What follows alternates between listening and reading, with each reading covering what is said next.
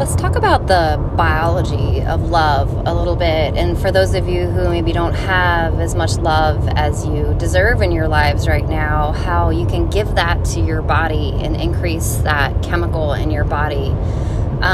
So oxytocin is often called the molecule of love. It's also called the shy hormone of love.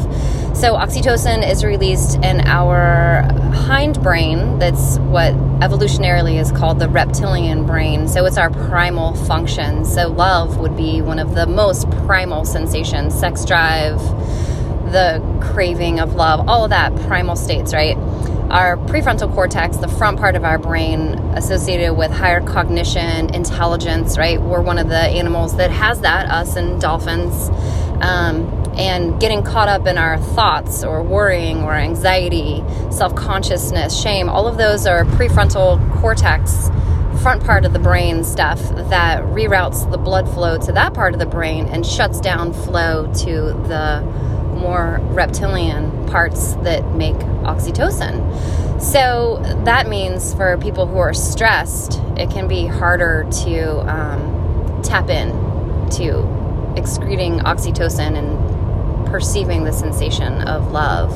When women in particular are stressed, men are more found to have that flight or fight reflex, which you might have heard of. The typical is a lion is coming and you need to run, and blood shunts from the gut and all that to be able to make us be able to run from the lion. But they found females, actually, we have a really different response. It's called tend and befriend. When we're stressed, I always think of like a mama hen with her little baby chicks, and she clucks and she fluffs her feathers in a way that makes the little baby chicks want to come be underneath her wings and be safe. Females have more of a response to socially connect, talk with other females, hug, nest. And what that means for oxytocin, so that urge to be touched and to hug, we can get an oxytocin release from petting our cat, from looking at a picture of someone we care about, from thinking about somebody that we love, hugging, obviously kissing. Oxytocin grand peak is orgasm and also childbirth. So when we birth our baby, who is, probably the one that we love more than anything else in the world biologically, all these little ways that we can get oxytocin in our lives without sexual intimacy necessarily. Also, it being a pheromonal response.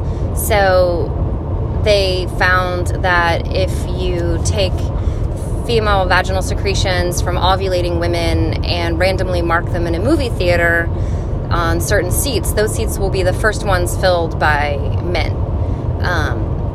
Newborn babies, they secrete a pheromone from the top of their head that's just irresistible to fertile women, that they want to sniff it and smell it and feel that like loving baby oxytocin release. Brainwaves. I don't know if any of you guys are into binaural beats, but you listen to it with headphones on. It's a different frequency coming in each ear, and it's called a resonant frequency, where they meet in the middle of your brain, creates a new brainwave at a different resonant frequency to kind of trick your brain into going into a different brainwave state. Alpha, beta, theta, gamma, all these different brainwaves that are associated with focus, meditation, higher frequencies, psyching your brain into having those feelings, those brain waves, those pheromonal releases, that oxytocin release, to give yourself love without relying on an external source for it, and making your world just a little bit more beautiful.